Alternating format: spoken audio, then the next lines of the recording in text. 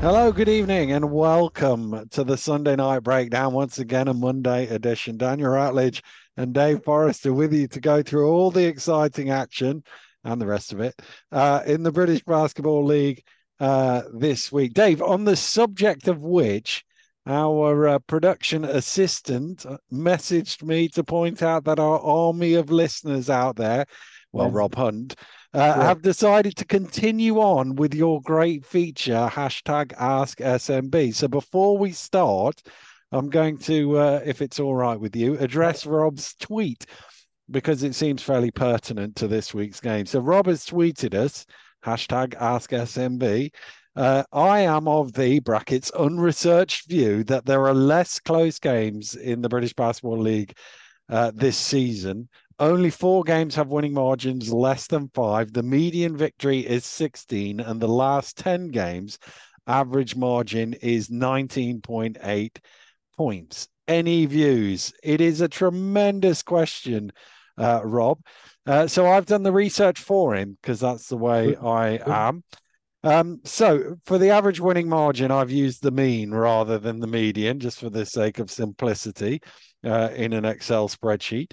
And this year, so far, the average winning margin is 14.1 points per game, which is up from last year's 12.8 points per game. However, the all-time average winning margin in British Basketball League history is 13.9 points per game. So we're not actually that far off that. And as it stands, this season would rank 14th in terms of highest winning margin. So above the average, but not massively. Just for sake of completeness, in 1989-90, the average winning margin was 18 points a game, which is the most. The least was in 96-97, 11.4 points per game. 2020-21, 2017-18, 2016-17, all recent years that were higher than the current one. And if you go back from 2012 to last season, the combined average winning margin for the 11 years is 14.1. So basically the same as this year. The other point that Rob makes is there have been 4 games of 5 points or less, the average for which over the course of a season is 48.2. I don't know the exact number of games we're going to play this season because of the playoffs now being a best of series, but it would project out to somewhere around 39, which is obviously on pace to be down below 48. And given the average through 31 games so far, is well, we've got 4. The average through the first 31 games of every other season is 5.5 games of 5 points fewer. So again, less than 5 points. Important clarification. Although, if he'd said to me 5 points or fewer, which he didn't, he said less than 5, but if he'd said 5 points or fewer, there'd been 7 of those, and the average through 31 games in the history of British basketball is 7.03. So basically, bang on. And finally, I know it's a lot of numbers. In terms of the last 10 games, I made it 18.8 rather than 19.8 points margin victory. There have been over 1,000 such spells of 10 games where the average was that or higher. The worst spell was in 1990, where the average winning margin through 10 games was 43.3 points, although skewed massively by lopsided cup games when they had all the teams in and you could win by 90. The worst run I can find that didn't include non-BBL teams such as that is 30.7, where there was a run of 10 games in the trophy in the league that went 51 points, 15 points, 7, close game, Mm. 80, 20, 65, 20, 20, 14, 15 in 1992. In the SNB era, which is all we care about, Dave, the worst run of 10 games I could find was from January. Again, it was 22.9, slightly skewed by the trophy games that were in there, but not entirely unprecedented in the SNB era. We've endured worse than this last 10 games, Dave. So all those numbers thrown out at you in summation, well, to quote the late, great Dolores O'Riordan, I think it's in your head. Yeah, But what about the standard deviations to these? Well, I didn't have time to do all of that, so I just went I'm with the. not sure it actually is, and I hear what you said about that. Because I think the interesting number would be, I think we've got more parity in the league top to bottom than we ever had, insofar as almost year on year, you pick out a year, we could look at the numbers and you could see a team that wasn't good enough to be in the league and would not win, would lose games by an exceptional amount of points. Be it teams that were on the brink of folding, be it teams that had lost all their money but were still in the league, that type of stuff. And so you'd have to probably take out, I think, the bottom two teams from each year to really establish, the games that we thought were going to be close that weren't close. But the numbers don't lie, men lie, women lie, numbers don't lie. Good job. And I do think there's a couple of differences, and I am just a little bit off with the world this week, just a bit about everything, because to be honest, I haven't really been particularly entertained with much of what's gone on this week in the games we've watched. I'm also a bit irritated by some things that we were told were going to improve and haven't improved. There's still no movement on advertisements, for instance. So I'm getting the same 2 minutes of. I'm wondering, Dave, are you logged into YouTube would be the question, because I know when I was watching it on one device recently, I was getting YouTube adverts thrown in, and obviously YouTube adverts based on Google, etc. And therefore, but if you're not logged in, they don't know what adverts to throw at you. So I think you then get the 2-minute feed. So I think it does deviate based on whether you're logged in or not. I will. In that case, I'll retract. I'll withhold, and I'll come next week with an update. But that is obviously YouTube advertisement, and obviously they had the issue with last week where YouTube were just banging them in the wrong place, so they might have turned that off. I don't know, but I definitely a few weeks ago went, there's actual adverts in there rather than just the content holders. I'll check that out. I'd like to hear, we've had an update recently about the increased utilization or increased viewership kind of figures, which is good if, provided those numbers are accurate. And I say that about all numbers nowadays because I don't trust anybody about numbers ever since. Except the ones I've just reeled off, obviously. They're historical facts. They're not numbers, because they can be skewed, but historical facts can't. That's good. I don't see any particular significant increase or decrease, to be fair, in the attendances at games. I don't gather any particular buzz about that. I'm afraid when one of your colleagues starts his presentation by saying welcome to the Copper Box in North London, it kind of frustrates me a little bit, because it's like, well, that famous North London powerhouse, West Ham United, playing just next door. So I think there's a lot of experimentation going on at the moment, and I think they need really to work out what they're looking at and what they're looking for in relation to whether it's I've seen no difference in any of the in-game shows or in-game stuff that's going on. I haven't spotted the production, as I've said before, that the camera work is good and better than it probably has been other than outside of Sky Games the past 3 years. The difficulty is obviously you miss stuff. We've missed. I mean, I'm still grouchy because we missed the best comedy moment of the first month, and that's Rob getting thrown out. And we didn't see any of it. So I'm kind of like, and there'll be other stuff like that. So yeah, I'm just a little bit underwhelmed at the minute. And as an enthusiast, that's kind of a little bit concerning. I hope it doesn't stay that way. Maybe I think also the game structure. I think I've actually, to be honest, we talked about it in the abstract before the season, but I'm actually missing the cup more. And it wasn't just the cup games that because it was maybe one weekend in October, then one weekend in November was a quarterfinal. Yeah, it's not just that. Those games add immediacy and they add urgency to the rest of the games, because teams are realizing that, hang on, we've got to be ready if we're going to be playing in Birmingham in front of 10,000 in January, and everybody wanted to be doing that. And it added just a little bit of early season jeopardy that I don't think is there. And in relation to what Rob said, the question he asked, I think we may see more of it. I think we're probably going to see more of a home away skewing this year. I think it's going to be harder to win away, simply because teams are going to be playing lots of games. There's going to be lots of travelling, and the games that you're not up for are generally the ones when you're on the road. Then the scheduling has kind of frustrated me, because to think that it took until August 16th to come up with a fixture list that has Bristol playing Plymouth 3 times in the first 4 weeks is befuddling. And Newcastle playing Leicester, I think, in the first 3 times in the first 6 weeks. London playing twice as many games as anybody else. Back-to-backs, Plymouth having to go to Caledonia on a Thursday night, the longest trip in the world, or certainly in British sport.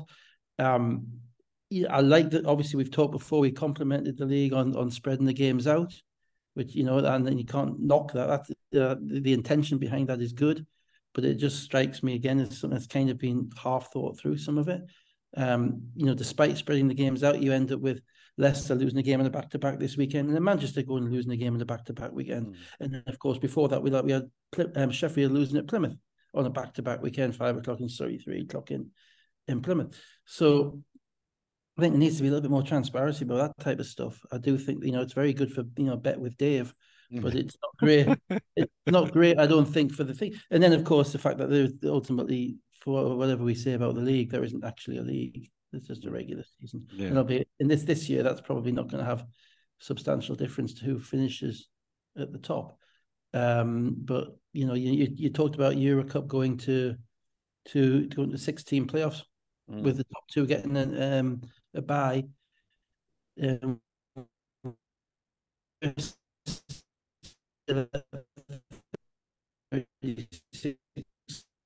Games to eliminate 2. Have the EC of the cup games in the meantime, and the both games are, it's going to be win 3 out of 4 to qualify probably, and that's me as kind of it's been in the past. It's just a little bit underwhelming, I think, at this point in time. And that's in a week which Newcastle haven't even played. Not yet. Anyway, they're about to. Yeah. Well, no comment. Yeah, but it's going to be tricky. Apparently, Sam Decker's back tonight. So I hope that there's a lot of internal thinking going on at the BBL, at the British Basketball League. I hope they're actually there's a real concentration on the product and not just the clips, if I can put it that way, the overall product. Because my belief has always been, and I appreciate this may be a kind of antediluvian dinosaurus nonsense, given that where we are now in the world with media and that type of stuff. But my belief's always been that ultimately, to get people to come back, they have to be interested in the sport. To be interested in the sport, you have to understand the sport, or at least understand a little bit about the sport and be intrigued by the sport. And the 13 to 33 age group, some of that will come into that category, and others will just come along for a good night out with their mates, and that's fine as well. But if you're skewing everything towards that and everything away from kind of those who are interested in stories, in not people's stories, but competition stories. What we talk about on here? How are Caledonia going to get over the hump? How's Leicester going to manage with all these new players? Will Newcastle ever win again? That type of stuff. Or sorry, I should have said sorry. That type of stuff. And why is it happening? I think there needs to be a little bit more on that. And unfortunately, one of the reasons that it's not on that is because it's all not very consequential. A lot of these games at this point of the season aren't very consequential because we're looking at this point, and it might be different in a month, or it might be different in 2 months. But at this point, it is not far-fetched to say that you've got a fair idea who the 8 teams in the playoffs are going to be. And there is that thing of, Leicester losing 2 games this early is quite unusual in the last decade, and there might be more alarm bells ringing on that. Were they gunning for a league title, but in a regular season thing where the playoffs is the ultimate prize? Or was there finishing second or third is probably not a bad option. No, absolutely not. And also, if there was the pressure of, the cup on its way. Yeah. That really does. You saw the Gareth Murray, we saw the Gareth Murray speech at halftime against Pat Van. That wasn't a league game. That was a cup semi-final. Yeah. There's a reason he was talking like that in a cup semi-final, because there was more jeopardy in it. There was more desire in it. Everybody wants that big event. And we've rather castrated the big event, unfortunately. And that, to me, unfortunately, as an enthusiast, probably the enthusiast next to you, a long term, that to me is a concerning direction of travel. That's all I'll say. A concerning direction of travel. I don't think it's worked. Now, viewing numbers might say different, and ultimately you might stay, but I think you have to have something which is sustainable. And unfortunately, I think in relation to the stories you tell, it's all right, watching Taj Green go to a record shop, or Ralph Thomas Edwards go and find out what the Bristol Foundation does and all that stuff. That's great, Phil. That's great, Phil. But eventually, somebody's going to want to know, well, is he good enough? Why are they losing? What are the basket? Because and I know from being involved and being around it, that there is a massive British Basketball League grapevine. Yeah. There is, isn't it? Everybody's talking about everybody else all of the time. What's going on with them? And it's a very educated one, but it tends to be the people who are closest to it. And part of the issues that I think we've had in the past, and I thought we were getting kind of over them, and certainly the kind of proliferation of podcasts, including this one, helps that, is that the people on the inside really never communicated that message to the people on the outside. So I remember even when we were even as the last few years at the Eagles, I made sure that I did a little 2-minute mobile phone interview at the end of a game. With one of the guys from Utah, and so they could put it on social media, just try to explain a little bit about what we was. And I know that's not professional. I know it's not glammed up in the way it could be. But I think it is important. And the difficulty, and I'm sorry, I'm nearly finished this particular rant now. But the difficulty with that is that it requires at times criticism. And it requires at times constructive criticism. Yeah. And that is something which, that the league can go one of two ways. It can glorify everybody, and I've got a problem with that. It can put everybody up on a pedestal and talk about them, and what a great this is, how great this guy is, how great that guy is, what a play that is, what a play that is. But that for every good player you see, there's generally a mistake at the other end. Yeah. There's a turnover. And there needs to be a balance in relation to explaining, unfortunately, some of the less welcome things from that type of perspective. Why has that coach done that? Why has that player done that? And what impact is that having on the rest of the season and all that stuff? I know we do a bit of that, but we're doing this posthumously, and we're doing it in our own time, basically.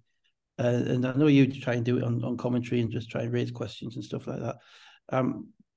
But it's that kind of narrative which I think we're missing, and I think that needs a little bit of basketball insidership, and I think it needs somebody who's not unwilling to just kind of stir the pot a little bit, and a little bit less boosterism. That's probably unfair, I'll be honest, but it's where I see it at this point in time. Anyway, that's grouch over. Shall we talk about this nonsense? Shall we talk about basketball? Let's just do fortunately, Newcastle didn't play this week, so we have no outrageous call against them to go through in Europe. Should we just touch on the two European games? Towers Hamburg, Veolia Towers Hamburg 94, London Lions 100. Another big fourth quarter comeback from the Lions in that one. 35-24. They were 8 down early in the fourth, and they were pretty comfortable, even though it's 6 in the end. Oh, I thought they were great. That actually was probably the best game of the whole week. Yeah, it was. Yeah. I thought they were great because of the head coach wasn't there, so you got to give Young credit. And the day winning multiple games in a row. And Jordan Taylor, who was doing a lot of stuff in there as well. To be fair, yeah. But that's important. That type of leadership. That type of they have to have voices. And to be honest, it's smart coaching as well, because you can't be the same guy. You can't be the you can't immediately jump into the shoes of the head coach and have the same level of authority. So you have to delegate more. You have to have more voices around you. So because you've got to take the group along by consensus, as opposed to taking the group along by the threat of withholding minutes and stuff like that. Yeah. So it works. But no, I mean there was a lane violation on the foul shot in the first half. The referee looking at the right line. Yeah. And I just thought London in the fourth quarter, they just made all the plays they needed to, and Matt Morgan and Conor Morgan in particular. But basically, whoever's turn it was, Tariq Phillip made a really vital step back shot, and he's playing really, really well. And Luke Nelson came in and obviously made some shots. And I think Luke Nelson's played in Germany. I might be wrong. I don't remember off the top of my head. Well, maybe he had played in Germany when he came out of college. So maybe he's trying to. He certainly made the shot against. He certainly played against Germany very, very well. So I think that's probably where I get it from. That in that game he was playing against Germany and they were aware of him. But no, they were really, really good. And in the fourth quarter they got what they wanted and then they executed and they played the fourth quarter of that game like it was a mid-season game. I would have to say that. So. That's a big win for them. It's probably one of the away games they had to win. Yeah. I think. But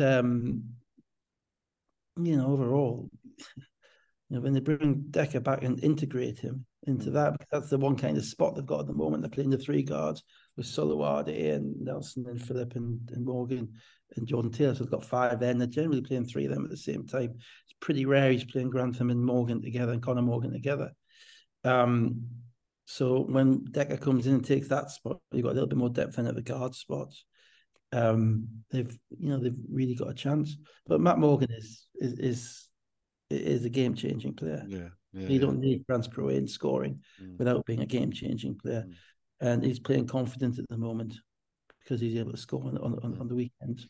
And they did really well. Yeah, both the Morgans, Lasani Philip, all 17 or more points. The other game in Europe, Spartak Pleven I think that's how you pronounce it, of Bulgaria, 73, Bristol Flyers 90. First European victory for the Flyers in their European debut. They struggled a little early on with all those threes, but once they got going, this was a pretty comfortable game. This looked easy for them. Yeah, we overestimate foreign leagues. As a rule, there's 47 in Europe. Anybody who talks about Europe as a conglomerate, a unilateral, it's just nonsense. You can't. The difference between Bulgaria and Kosovo and France Pro B and Latvia, whatever. They're all different. But one of the the few overarching principles that you can probably figure out is at a certain level, our league is going to be consisting of more athletic players in their league. And that isn't stereotypical because obviously it's generally the case. We've seen it with other players coming into our league. So I thought in this game, the Bulgarians could shoot and they made some shots. But when Bristol got into them eventually and their athleticism paid off, and they obviously had Brad Green in his size, and Brad Green's perfect for a game like that because they're not denying him. They're not athletic enough to deny him the catches. They're just basically playing him straight up. And Bristol are playing at their speed.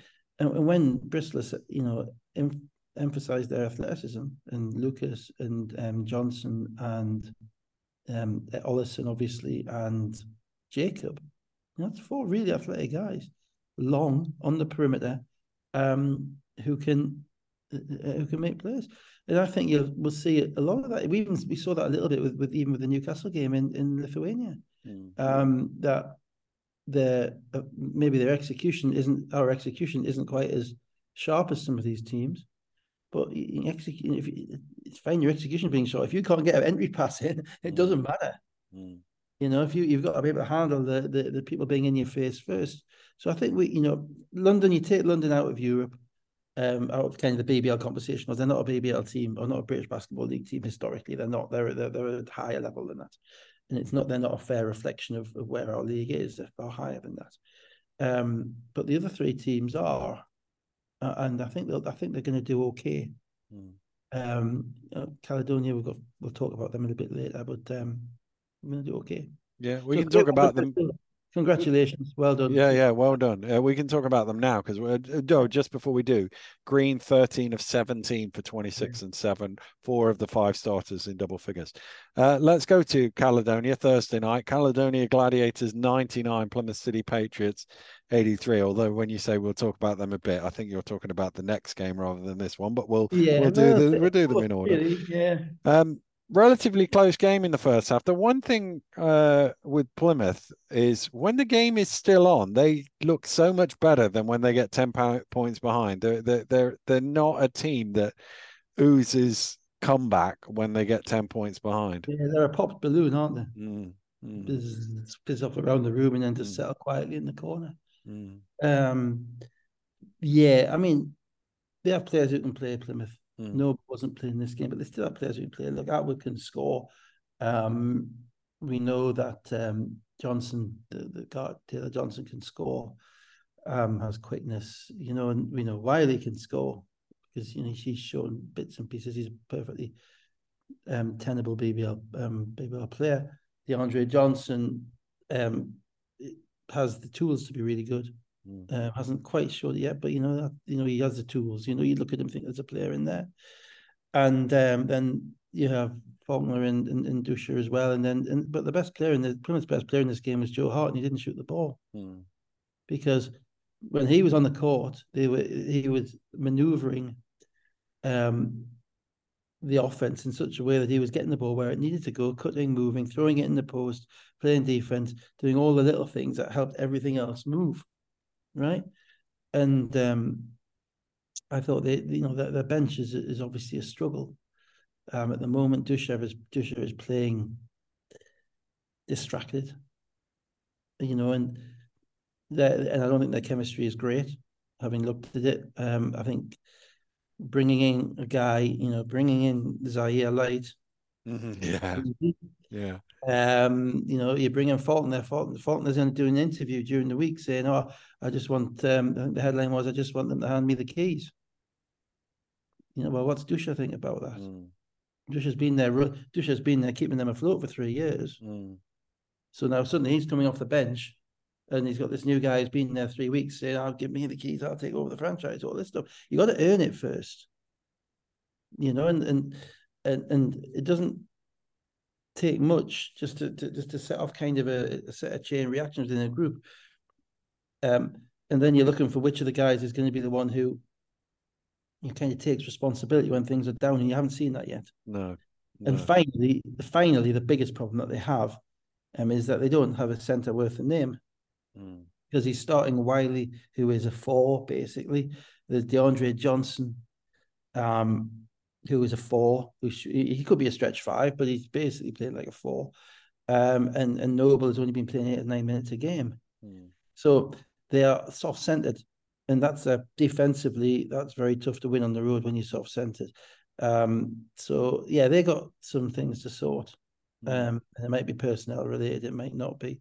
Caledonia, I'm still not sold by. I mean, in this game, they were up enough to be pretty comfortable most of the time. But, when they put that roster together, I think they were expecting a little bit more than what they've got at this point in time. And winning games like that, and obviously it's the second game in the new arena. So there's a bit of a getting to know you situation with that. But, it's still pretty outside of DeBose is doing a heck of a lot of heavy lifting for that. He is. A heck of a lot of heavy lifting. And the only alternative then when wheeling as well. And I don't know, there's a bit of joie de vivre missing from them at the moment. They look like I feel a bit grouchy. I don't know. Just a little bit. The Caledonia or the Dave Forrester of British Basketball League.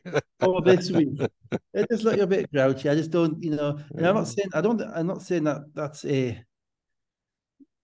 that's on any of the players or even on the coach. It just hasn't clicked. It's just a clicking thing, and it's when you've got it, and and for instance, at the moment, Cheshire, despite having this relatively similar record to Caledonia, they've kind of clicked. Yeah. Clicking with Yeah, With Caledonia, it all looks a bit hard now. Obviously, the thing with clicking early is that things can degenerate very quickly. Whereas a team that's had to battle through it, everything to get to where the coach wants them, it can be better in the long run. Yeah, it can be tortoise and hare, can't it? Yeah. So that's kind of where they're at. But in relation to this game, there was a limited amount which took my interest, to be honest. Yeah, 11-2 run just before halftime made it 51-41, and I've put Plymouth kind of deflated in the second half, which sort of fits with your balloon thing. So we're in sync with that. Didn't really look like mounting a comeback. So DeBose 20.7 of 10. Ali Hodzic 16.7 of 11. He also had 8 rebounds. There's 6 guys in double figures. Taylor Johnson 10 of 14 for 26 points. TJ Atwood 26 points, 12 of 18 shooting, 8 rebounds. Faulkner 4 of 17 shooting for 11 points, but 7 rebounds and 7 assists. Yeah, and Dusha didn't make a shot either, and that's a problem for them if those guys aren't going to make shots. Interesting, you see, because Taylor Johnson's skill set is suited to attacking Caledonia, because Caledonia don't have fleet-footed guards. Taylor Johnson is a quick guard who can get into the crevices, and so he does well against them. Against that, Plymouth really don't have anybody who can body up. So far, Al-Hodzic has 17 and 8, and he's only playing 20 odd minutes. So it's not 17 and 8. So what he's playing 17 and 8 in about 23 minutes. So that's really productive. So, but that's because there's no matchup there. So it's kind of about roster deficiencies, and and at this point in the season, coaches have to be looking at what do we need? Where is our weakness? You don't want to be looking at where your strengths are. You need to look at, how do I cover it? Where's my weakness? How do I solve it? Do I cover it up? Can I cover it up? Is there certain ways we can play to cover it up, or do I need something different, or do I need something extra? And that's the game within a game at the moment that's going on. Plymouth really needs someone who can play in the middle. And Caledonia really needs someone who can take a bit of pressure off DuBose.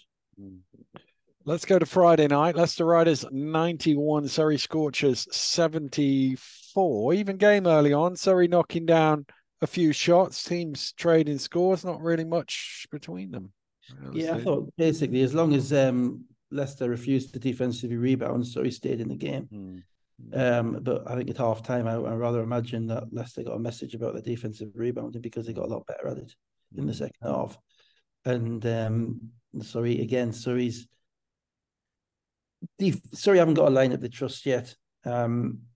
Defensively, I think they lost Hunt in the second. Yeah, middle of the second quarter, Hunt went out with an injury, and it was at about that time that Leicester then started to build the lead. Mackenzie and Holmes pushed it out. It was 51-40 just before half time. That's a big loss for them. I mean, that really is, because you look at Surrey, and Hunt and Jameson they have the basis of a reasonable front court. They can both play the 5. Hunt can step out to the 4. There's enough size and enough rebounding there. Neither of them is what you describe as overly skilled, but they are both, really, I think, potentially really solid BBL players and a solid BBL front court. But what they have is they have a preponderance of wings. And in this game, I felt sorry for Mohammed, who started at the 4, because he clearly wasn't finding himself. He was getting frustrated with himself. He wasn't. I was surprised he started the second half. He was struggling to make a play, struggling to get. I think the second play of the game, Thomas. What's his first name? Thomas. How do you pronounce it? Is it Myron? Myron spelled without an O. Yeah. Okay. Myron Thomas. He's not the kind of the porkiest 4-man you'll ever see. Not the strongest 4-man you'll ever see. He took 2 dribbles with his left hand and just moved Mohammed about 4 feet back. And I'm looking at it, thinking, look, this kid Mohammed, he might be a 3, but if he can't guard Thomas, who is not the strongest 4-man in the league, it's not Mo Walker backing him down. Mo Walker backing you down, and you moved him too easy. So I think they have an issue there. But more than that, you look at them, they've got Teo, Josh Steele, then they've got Paddy Wang, and they've got Cooper. That's 2 of their imports, basically not trusted to play ahead of 2 of the British guys. That's what they've got. 4 guys who are all basically 3 men. And I think they're overloaded there. I think it's a problem because I think it means that some of those guys struggle to get into rhythm. And I think they realistically, particularly with Hunt potentially going down, obviously it's only a week, but you have to work on the fact that you're always one injury away. So you've got to try and make sure you've got a bit of cover at each possession. But if Hunt goes down, they become very, very small. Elliot Bailey stepped in, played okay. But he's going to be a spot guy to start with at the very most. He's going to be maybe a 10-minute guy. At that level to get used to it. So it's tough to see why they've got all those wing players and why maybe they don't need another. They need a proper four-man, I think, starting four. And then at the guard spot, they're alternating the three guards. But I don't think they're physical enough or good enough at the wing for those guards. I think those guards are skilled. Robinson, Gooden, and Lawrence. I think they're very skilled. We know they're very skilled, obviously. But they need a lot of legs next to them. They need some runners. They need some size. They need some athleticism. And I don't think there's quite enough of that to kind of maximize what they do. They probably also need somebody who can create a shot. And that's why Wang is there, I assume. But he hasn't taken any steps forward. If anything, he's possibly taken a step back this year. So that's another situation that they've got to look at, because they're now 0-5, 0-4. Did I print that? I think it's 5, but I didn't print the table. 5. I mean, 0-2 you can handle, but once you get to 4-5, then suddenly it becomes 7-8, and you're looking at another season on the brink. Yeah. Probably nice. The problem for them is the history, isn't it? It's the fact that it becomes a thing that you just go, oh, sorry, lose again. Particularly the manner of losing at home as well. So yeah, it is 0-5. I've just checked. Yeah, and they're not Leeds, or they're not Leeds, or maybe no, they're not. They're not. Birmingham. Or they've got Birmingham. They've got some proper players. They've got some very good players. But and that's why I talk about the 1 to 10 being probably narrower gap than it probably ever has been. But you just fear for them, because the other thing is, they're 0-5, and Lawrence and Robinson have basically been healthy, outside of Robinson getting an injury with 5 minutes to go in the last game. Yeah, basically been healthy, and I'm not sure you can count on them being healthy for 36 games on the schedule that we've got. It's so. I think they need to have a little rejig of their roster somehow, or at the very least a little more concentration. They've got Leicester. I didn't think Leicester were great in this game. I thought their rebounding in the first half was pretty scatty, but I thought they tidied it up. And McKenzie came to the fore and basically pulled them together, both at the end of the second quarter and subsequently in the game. Yeah. And it got to the point whereby you didn't ever feel like they were gonna lose. No, mid third quarter they had a 9-0 run. We're up 47, and that was basically the game. That was when young Mohammed was struggling. McKenzie, 7 of 10 shooting, 22 points, 6 rebounds, 6 assists. Holmes, rather bizarre, 4 of 5 from 3. He was 4 of 4 till he missed the last one, but 1 of 9 from 2. It seems counterintuitive. He's just trying to basically put other teams off the scouting report. Yeah, he is. 18 points. Thomas, 14 points and 8 rebounds. Lawrence 12, Jameson 11, Robinson 10. They were 10 of 38 from 3 and 15 of 40 from 2. London Lions 99, Cheshire Phoenix 80. No Decker and no Taylor for London. No Rye, obviously, still for Cheshire.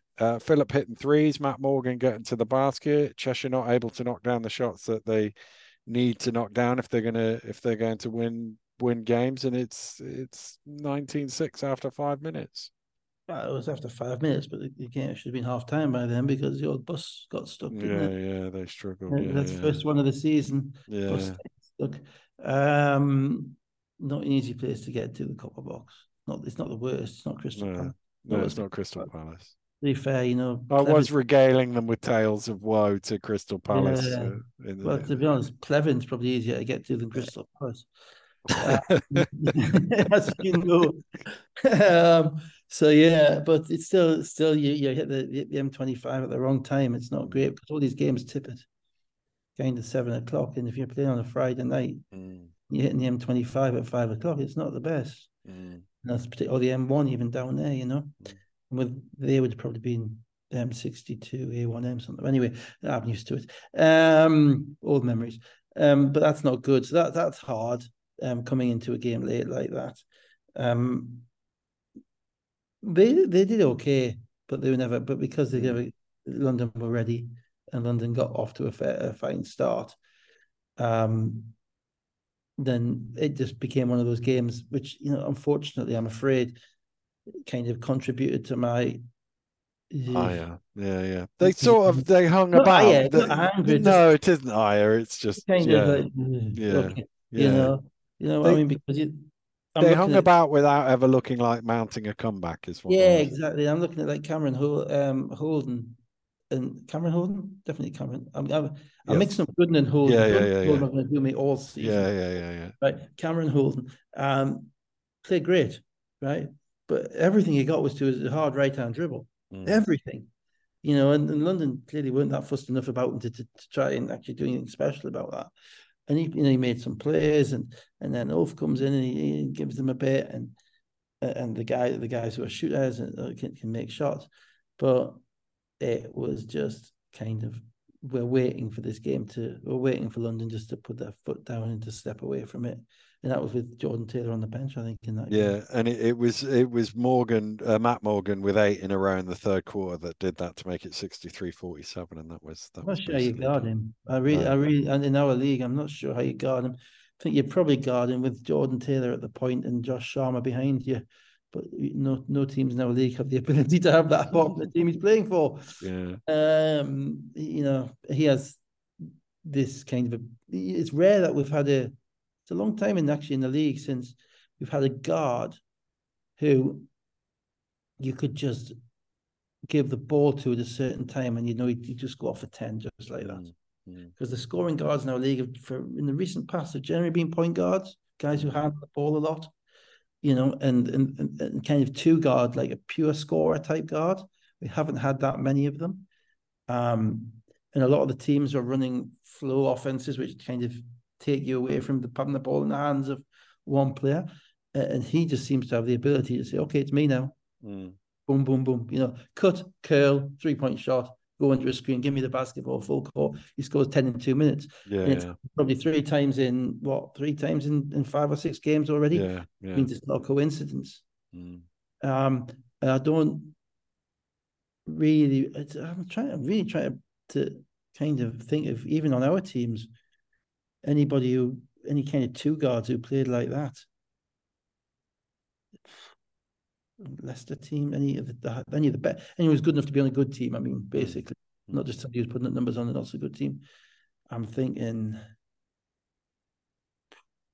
no, I'm not. Maybe Dre Parks would be the nearest one we came to. We played a year, and you could give him the ball and he could just go get a bucket. But you know, all the other, you know, I just can't think of anybody. He's just a totally different. He's a different level of Dre Parks. Yeah. And so we should enjoy him. Enjoy watching him. He's here. You know, let's be honest. You know, when people, you know, I'm pretty low on the old. Oh well, it's only worth watching London because they've got the best players. Because to be frank, very few people in this country can distinguish your Matt Morgan from your Dre Parks or whatever. You know, they can't. But with Matt Morgan, he's a guy I would watch. He's one of the few, he's one of the few guys I would actually, you know, say, okay, here's my money, I'll go watch him. Because there is a noticeable difference in his play. Connor Morgan 17 and 8, Matt Morgan 16, Sharma 7 of 7 for 16 points. Lions 58% field goal shooting. Holden, you mentioned 11 of 15, 27 points. Shagwar 13 points. Both of those two came off the bench for those 40 points. Kristen 12. They were 6 of 19 from 3, and a couple of those were in the last 2 minutes, and that's not the way they play the game. They shoot 33s. I mean, Rideau struggled a little bit in this game. He's been, you know, a different level of defense to what he's faced. And also he's just getting off the bus as well, which isn't as hard for a point guard. So Holden kind of carried them a little bit as he was a bit longer and they were able to get his head down and get the basket. And London's defense was okay, but it was what it needed to be. It wasn't anything better than that. They're not playing to beat teams by 50 because they don't need to. No. I'm worried about what happens when they do. Yeah. If they do feel it. Yeah. Let's go to Saturday. Plymouth City Patriots 68, Bristol Flyers 92. Noble still out. I assume when Bristol won comfortably on the opening day, their fans broke out the old football chant, "Can we play you every week?" Because they seem to play them every week at the minute. It's not good. It's really bad. I'm not being funny. It's really bad. You've got 36 games to play, and you're playing the same team 3 times in 4 weeks for the first 4 weeks of the season.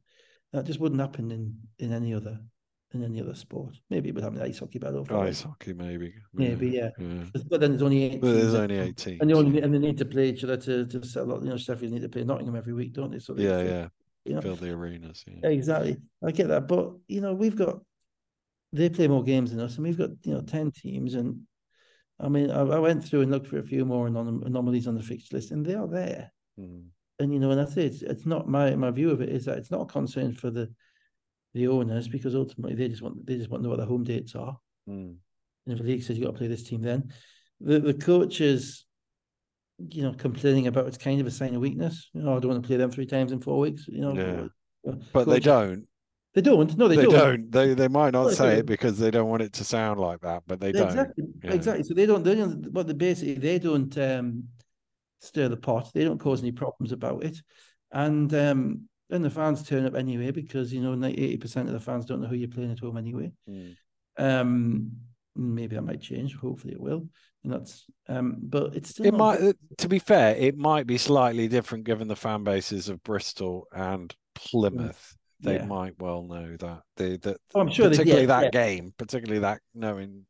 Yeah, I was talking generally. I'm sorry. I agree with you in the general term. Yeah. But it probably would be, but it's like no, this isn't something that we should be pushing forward at all, and they did.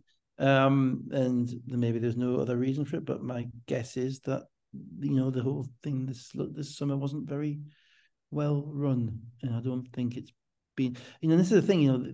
We're talking about making our league into kind of that really attractive situation for advertisers, for sponsors. You have to be across the detail to do that. I don't think we're across the detail at the moment. And the fixture stuff is an absolute indication of that. I think, we've all talked in the past about one team's played 10 games and one team's played 5 games, and it's a problem. Well, now we've put all these resources into spreading the games out in relation to getting them all onto YouTube, all that stuff. But it's quite clear to me that the actual identity of the teams playing the games wasn't considered to be a priority either. In reality, if we were trying to kind of catch up on the fandom in this country, where basically in the sports that we're used to, you all play the same amount of games. Certainly in a month, there'll be 1 or 2 games out. Occasionally a Premier League football team might have a game postponed. There might be 1 or 2 games behind, like Luton were, because they didn't have a pitch. But never more than 1 or 2. And they would all, and also the games are reversible. So you would play one team, one part of the season. You'd play everybody the first part of the season, and then the second part of the season. Now, I appreciate that's not going to be manageable in the British Basketball League. That would be a utopia. It's never been managed before. But there has to be a nod to it. A little bit of just a nod to it. It ought to be closer to be manageable now that we've got Caledonia, Sheffield, Newcastle, Leicester. That's right. I mean, for me, it should be non-negotiable. If you're splitting the season in 2 in January with a trophy competition, then when you get to the beginning of that trophy competition, everyone should play the same amount of games, subject to appearances. Like water flooding in through Birmingham's roof, or or Crystal Palace not being playable because the sun's shining through the window. All that type of stuff. All real people, all real. All things that happen. All things that have happened. But something like that, we should be on that situation. Instead, I wouldn't be surprised. I don't know, I haven't checked, but I'm guessing that by Christmas, London will be 8 or 9 games ahead of some teams. I don't know the exact number, but I know Alaska's was going on about how they play 45 games before February or something or other. So and I know but interestingly, their European schedule is a bit wonky. I mean, they play the 1 game a week, but their home away thing is a bit wonky. It's like 8 of the first 10 are away or something. I just think, lessons to be learned. It's a big one. So it should be in the box to be ticked. So anyway, because of that, we got a crap game. Yeah, so tough to watch from a Plymouth perspective. They were 12-2 down after 5 minutes, and then after 7 minutes it was in double figures, and it never got back down into single figures after it wasn't that. a balloon this game, was it? The balloon never No, got up. no. I mean, it was the dampest of squibs. Yeah. And it was the type of game which actually annoys home supporters because and there's a couple of messages about it because it was to lose the third time within 4 weeks in that way to a team that is getting better, no question, and playing better. But it's who've just British Basketball League team, come back from Crystal Palace. I mean, Pleven. Yeah, you say that, but I'm telling you now, it will have taken the Plymouth trip to Caledonia on a Thursday will have taken longer round than Bristol going to Bulgaria. And that's kind of the nonsense of, unless they got the plane. I'm not even sure you can fly from Plymouth to. I think you can fly from Bristol though. Yeah, well. So they could drive 2 hours to Bristol and fly up. Still not great, is it? And then you got to find East Kilbride on the map. I don't think that helps either. But Plymouth that Plymouth Caledonia game on a Thursday night, I'm like, Caledonia, Plymouth have to be played Caledonia after they've played Newcastle or Sheffield. It just has to be an absolute no-brainer. They have to do a game on the way, and if they've got to do a night away, they got to do a night away. If it's a Friday, Sunday, it's a Friday, Sunday. But sending them up there on a Thursday night, and then that has a knock-on because they don't get back until 7 a.m. on Friday morning or something silly, right? That means the whole of Friday is gone. That means their body clock is stuffed up, so then they've got to try and practice on Saturday and then be ready for 3 o'clock on Sunday. This was Saturday night. Saturday night. Sorry, beg your pardon. The body clock was gone. Yeah. My fault. This was what my body clock was gone. Yeah. So they've lost all of Friday. By that Thursday, it's just not on, and that is going to impact competitiveness in the league this year if it continues. It always has to a certain degree, but this is a bit of a it's exaggerated this year because there's Thursday night games. So a team playing on a Thursday a long way away from home is going to have a problem, particularly if a lot of the Thursday night games are going to be in East Kilbride. So I felt a little bit for them in that way, but ultimately, they played like they didn't really like each other, I'm afraid. They didn't have any faith in each other. That's probably a better way of putting it. You didn't see, I couldn't tell you, other than Joe Hart, I'm not sure I could tell you who the leader is on that team. And Joe hasn't played for 18 months, so it shouldn't be him. Shouldn't have to be him.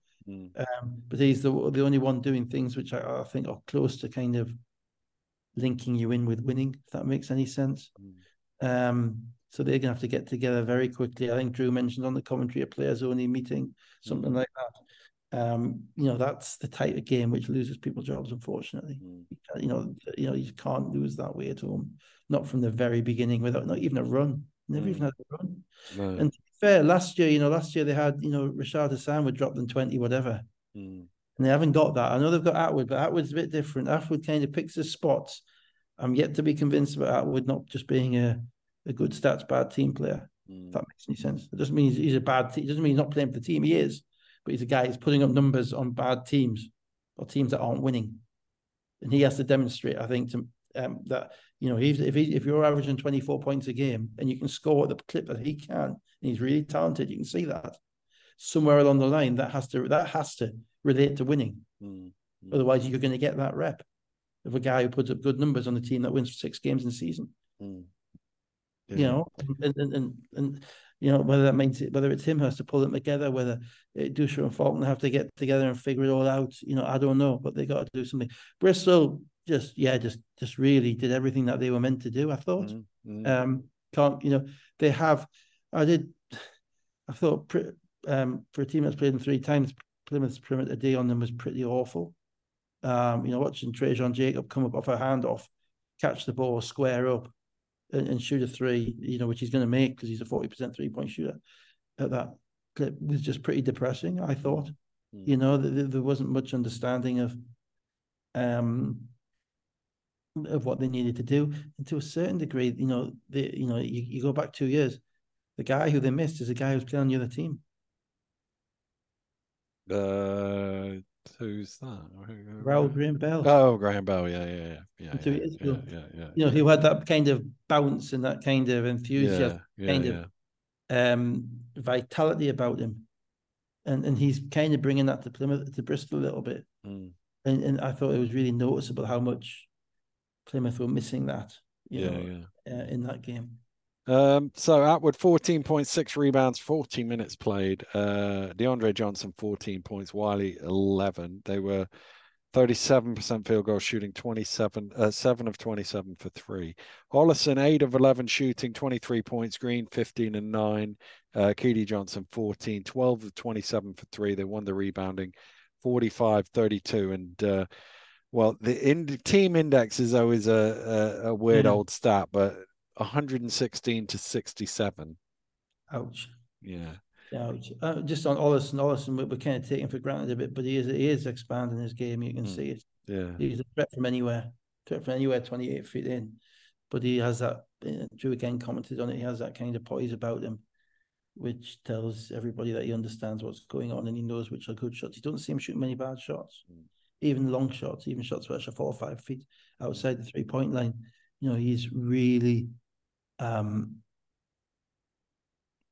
taken a step. He's going to be a pretty good pro for quite a long time, I think. Right, second game on Saturday. Manchester Giants 94, Leicester Riders 80. Robertson was out. Obviously, they're still missing Lee as well. This was almost literally score for score in the first quarter. Leicester scored 2 baskets in a row in the 3rd minute, and Manchester got 2 in a row right back. But everything else was alternate scores in the quarter to 28-27 at the end of the first. Yeah, the kind of game that you don't like if you're on the back, or the kind of quarter you don't like if you're on the first end of it, on the back end of a back-to-back. Because from Leicester's perspective, who played the night before, Manchester get into rhythm, and Manchester are going to have more legs than Leicester. That's the reality of it. And everybody got shots, and the defense on both teams was not great. But it's always more sustainable if the team that hasn't played the night before and the team that's playing at home. The same thing happened in the second quarter. Leicester scored the first 5 points. Then they went score, you score, we score. And then Manchester hit 4 in a row just before halftime. So it was 45-46. Yeah, it struck us as one of those games that, who's going to score last? That's what it seemed. Yeah. Who's going to have the ball last? And Leicester had a little bit of foul trouble. Played Lowell a lot. I think Lowell's becoming their kind of glue guy, because he played 30-odd minutes in this game. And I think he's a little bit more experienced and probably not quite as flaky's too hard a word. I wouldn't say anything. Down. Up and down, yeah. Quite emotional, whatever. Just because the reality is the 2 leading scorers Leicester had in this game, I think were 1 for 9 combined in the night before. Yeah. So, and you have to remember when you're dealing with rookie Americans in particular, it's very rare that they will have played at college back-to-back games. Yeah. You play, maybe if you're in the tournament at the end of the season, that's tournament basketball and everyone's because Drew actually rang me in the day because he was obviously at the Lions game and I'd done the Leicester game, so he rang me to say what happened with the Leicester game, and I said I didn't have the numbers to me, but I said Pinson and Asbury had whatever they combined was, and I says I bet you they both score tonight because they didn't last night. And that's that's right, and they come out of it. And but then they got little from Thomas, and unfortunately they couldn't keep Bridges on the court because Manchester's matchups meant Manchester's losing their 2 big guys, Robertson and Lee, meant that Stampley started to play at the 5 spot. Stampley makes a couple of threes early on, and his quickness impacted Leicester's ability to play Bridges. Bridges only played like 12 or 13 minutes. Walker played 4 or 5 minutes, and they went a lot smaller the rest of the way, And at that point, I still thought Leicester would win at halftime because I thought the shots they were getting were better than Bristol's, than Manchester's shots. But Manchester played pretty well. certainly offensively, Jamel obviously is got a no substitution clause in his contract. Yeah. You know, and then you've got all these little guards, Boursier, Walsh, Harris. Not sure what's going on with McNeil. He hardly played. Who are all kind of comfortable with getting the ball, attacking, scoring, and pushing it. And when Leicester's offensive discipline broke down in the third quarter, Manchester got out and ran. That was what changed the game. Leicester's offensive discipline really, really broke down. Let's get to the interesting call in the third quarter. 6:42 to go. It's an out of bounds Giants ball. To be fair, I wasn't 100% sure that it hadn't come off Walsh on the way out, but it is a Manchester ball. End-line ball. Asprey coming around a screen, commits a foul by pushing Anderson. The ball is in Borsier's hands at this stage. He then inbounds it, and Harris scores a 3. And Paul Unsworth, who's called the foul, gives the basket as well. And it's one of those where when the foul initially starts, the ball is definitely in his hands. It might have carried on to the point at which the ball is released from the passer's hands, but it wasn't even close to him catching it and then shooting a 3. The thing you see, at that point, the referee is looking at the foul. Yeah, exactly. Right, so he needs at that point a bit of help from somebody else. Yeah. Looking at the ball. It's the baseline ref needs to say it was up or it wasn't up by the time you... I mean the baseline ref seeing the contact. I can understand that if the ball's in his hands and you're 50-50. Yeah. And there's actually a call, which I think in the London game, which I thought was also a pretty horrible call, when they gave a 3 when someone set an illegal screen to set it up. It might have been... I can't remember it, but I remember it was they gave a 3 and an offensive foul, and it was like, no, you can't reward the shooter with a 3 if the only reason he's open is because you've set an illegal screen. Yeah. But this one, no, it just needed far better communication, you know, because there's no harm in the ref calling the foul and going over and saying, look, I'm not sure, whatever. Didn't see when the ball was inbounded, but it might have been by the time he blew his whistle and had his fist in the air, the ball was in the air. But it wasn't close. It was miles away. And if the ball's in the shooter's hands, it's one thing. But when the ball's still in the inbounder's hands, it's something totally different, you know. So they gave that 3, and then Walsh scored on the inbound, and then Walsh scored again, and that was the first time in the entire game that either team had made 3 consecutive field goals, and the first one basically shouldn't have been given. Well, obviously had 2 consecutive possessions rather helped, didn't it? Yeah. But also there was a call down the other end then when Lawton got called for a foul. Yeah, that's my next thing. It's the next play after the 7-0 run.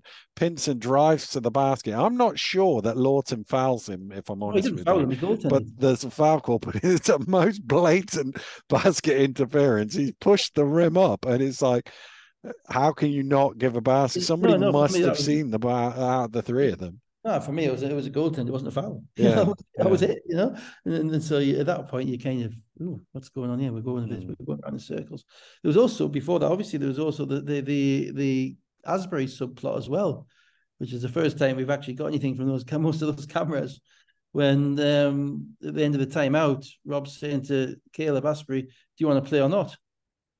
Right. Now you see, I had the rugby on dual screen, so I missed that. You didn't see that. That actually happened. It's coming out. It's actually audibly you catch it. He says twice, and the commentators comment on it as well. Do you want to play or not? As he's walking up the town, do you want to play or not? And then Rob does that look to his assistant, which is like, you know, kind of what's going on with him, and that's a rookie thing again. You know, he's said something back in the timeout that he shouldn't have said.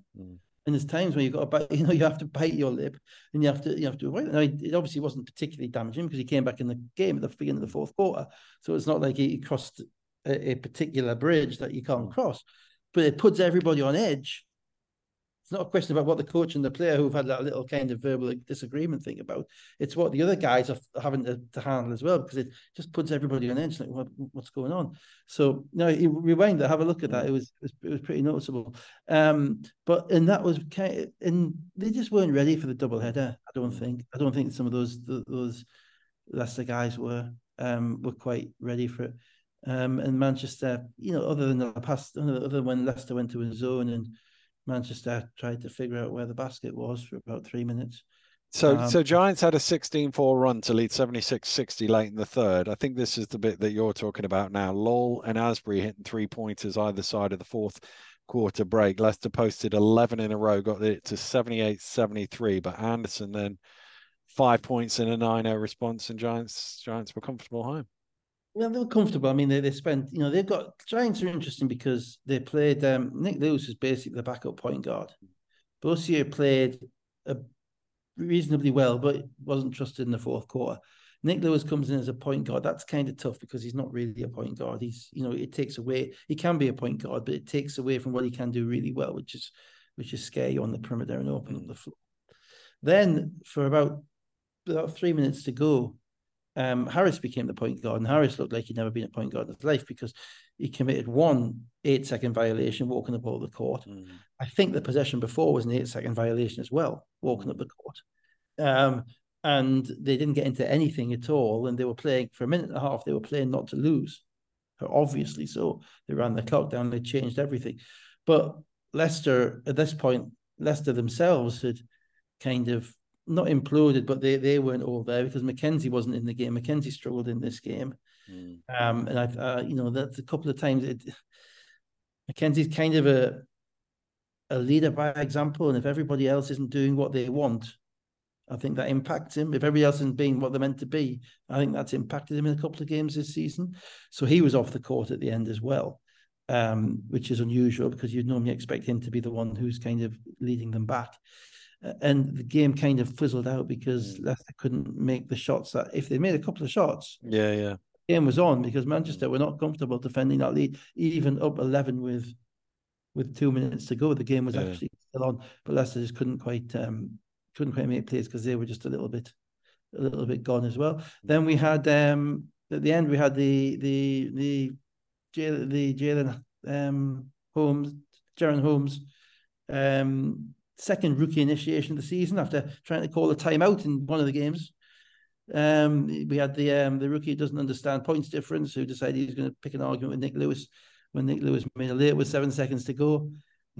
All we're missing now is the rookie who doesn't understand. All we're missing now is for him to kind of complain when someone swipes the ball off the rim. You've got the full rookie initiation hazing ceremony.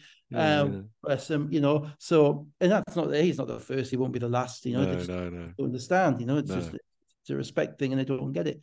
But to be frank, when there was three teams, when you played each other 3 times, it didn't matter. Didn't matter. So played each other 4 times, it does. And so that'll be explained to him. So Leicester, a young team, they'd won 4 in a row. It was coming in the second night of back to back. It's hard, you don't. The only way you can get you can't inject experience into people. No. You have to let them go through it. You have to find a way of managing it as they do. Manchester, they play well. They made a ton of shots in their own gym. Their Americans stepped up. Harrison, Stampley in particular, really stepped up. And they weren't, I don't think, hampered particularly by not having Robertson because that you change the way you play then. If Robertson's in the game, maybe Bridges in the game for longer. Or maybe in the game for longer. Maybe that benefits Leicester. So it's not a question of, one guy short and we still weren't there for, we'd have been much. It wouldn't be the game. Even though he's been playing well this year as well. Oh, yeah, absolutely. I'm not saying it wouldn't have helped them. I'm not saying coach because Lawton got into foul trouble and got hurt. And I like Lawton. Lawton's played really well for them. But still, it changes the game entirely. Yeah, it does. But sometimes, playing fearlessly and having to play small, you can run that for a game or two and you can win with that. Yeah. Harris, 20.6 rebounds. Anderson, 19.7 rebounds, 6 assists, 6 steals, 40 minutes. He'd have played 42 if you'd let him. Stampley, 13 and 7 rebounds. Pinson and Asbury both had 15. Lowell had 11, the only 3 in double figures for Leicester, who were 43% from the floor and 7 of 23 from three. Final two games on Sunday before we need to be quick now. We're getting closer to today's game. Sheffield I've United. started watching 8:30 today's game. I'll fast forward through the 2 minutes. Sheffield 96, Caledonia 78. Gladiators really struggled to score early on. They had 2 layups in the first 6 minutes, which were their only field goals of the opening 6 minutes, and Sheffield were out to a 17-6 lead. Yeah, I mean I think the 2 layups they had was one was Dubose and another one was a Dubose steal. Yeah, the first one was the first one was, I think, the first play of the game, or the second play. Yeah, and I mean I remember thinking after about 5 minutes that if Dubose doesn't create something, they've got nothing. Because you had Onras, who's not really got an offensive role in particular. He's kind of hustle guy, cutting guy. You have Ali Hodzic, who was going up against Coke, who's got a couple of inches on him. He's a tough guy to score on one-on-one. And Ali Hodzic isn't really the guy who you just give the ball to make an offensive play. He's the guy who kind of knits everything together, dribble handoffs, rolls, moves, makes all the smart plays, but he's not a fantastic finisher. And Palzia, who is basically a shooter, and therefore needs somebody to get him open. And it was all on Dubose, and it didn't work. And Sheffield are, without doubt, the best defensive team in the league at the moment. It's not a comparison with anybody else that I can see. They're not fouling as much. They've kind of cut that down, and they all understand the need to both pressure physically and also when to help. There's a lot more help about them. Ramsey in particular is quick. And they brought Allen off the bench, and he fitted in really well in this game coming off the bench. He came on. He scored 8 in a row, and then Stewart scored 5 of 9 in a row. The bench actually were outscoring the starters after about 15 minutes. Sheffield were out to 36-19. Yeah, and there's no excuse on Caledonia on this one, because they played at home on Thursday night. They travelled down to Sheffield on the Saturday. They had a practice on the Saturday night. They should have been ready for that game. And they didn't give the impression that they were ready for it. Or alternatively, which might be the case, they've got some issues to resolve in relation to scoring the ball regularly in the BBL. And they're another team which is a little bit like Surrey. They're a bit overloaded at the wing spot because they have Paliza. Okay, I beg your pardon, fella. Paliza, Buttrick, Kyle Johnson, who's basically a wing, Fraser Malcolm, and Onwas. That's 5 guys, who are pretty. There's not much to distinguish them. Certainly off the dribble, there's not much to distinguish them. Kyle Johnson's probably got a little bit more off the dribble, but the other 4, are basically guys who are going to finish plays, shooters, whatever, or hustle players. And that puts a lot onto the guards, because neither Mua nor Ali Hodzic is an out-and-out big man scorer. And Mua didn't shoot the ball in 17 minutes in this game. You got a big guy in the court for 17 minutes. And he didn't get a shot. That's not the way of getting him to play hard if he ain't touching the ball. So they've got that. And then the guard spot, they've got 2 point guards on the roster who aren't playing, in Bunyan and Jovicic. And not Bunyan and Jimenez, sorry. Jovicic, who actually played quite well in this game, made some shots, but he had 16 and they still got beat by 20. And then Dubose and Whelan, who have got a massive load, I think. And unfortunately, against some teams who aren't quite where they need to be defensively, they will carry that load. But Dubose had 8 turnovers, 7 assists and 8 turnovers in this game. That's a hell of a lot of usage. 20 points, 7 assists, and 8 turnovers. That suggests that the ball's ending up in your hand a lot of the time. And he's playing, I think he's doing everything the coach could ask. I'm not in any way critical of him for having the turnovers. It's just a question of how much he's having to do, which is really impacting them. So they've got to make some assessments as to where is their offense going to run through. I think they're a very equal opportunity at the moment, but the problem with equal opportunity is it means that the ball moves around, but it basically ends up back in the hands of Dubose Whelan. and they're in some pretty patterns, but they weren't in this game. And then the other end of it, Sheffield, are moving the ball really nicely. Kipper Nichols not missing a shot and fitting in like you'd expect. There are a bunch of pretty seasoned vets, apart from, as you say, Alan and Stewart, who are both guys who are clearly capable, have got enough going for them, and appear to have bought in to what the coach wants. And the rest of them are vets. Adekoya fits in as the stretch, and people aren't guarding him properly. And then the balls are being moved around. So it's focus on any of them.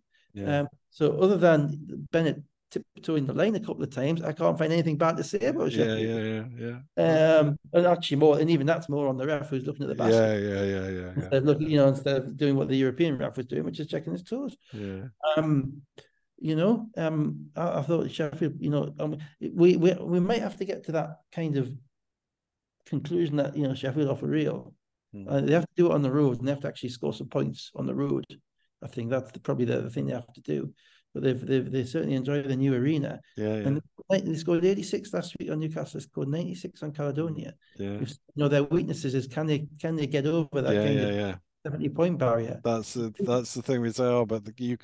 But defensively they won't let it get away from them, so they can still win in the 70s. So if at the point they're going to grind tables down, if they can keep scoring ball with the degree of the degree of precision that they are. It may well be that we're looking at them kind of separating themselves a little bit. They're definitely on my upward trajectory list, Sheffield, and as opposed to Plymouth being on your spiral list. If I had a spiral watch, they would be on it.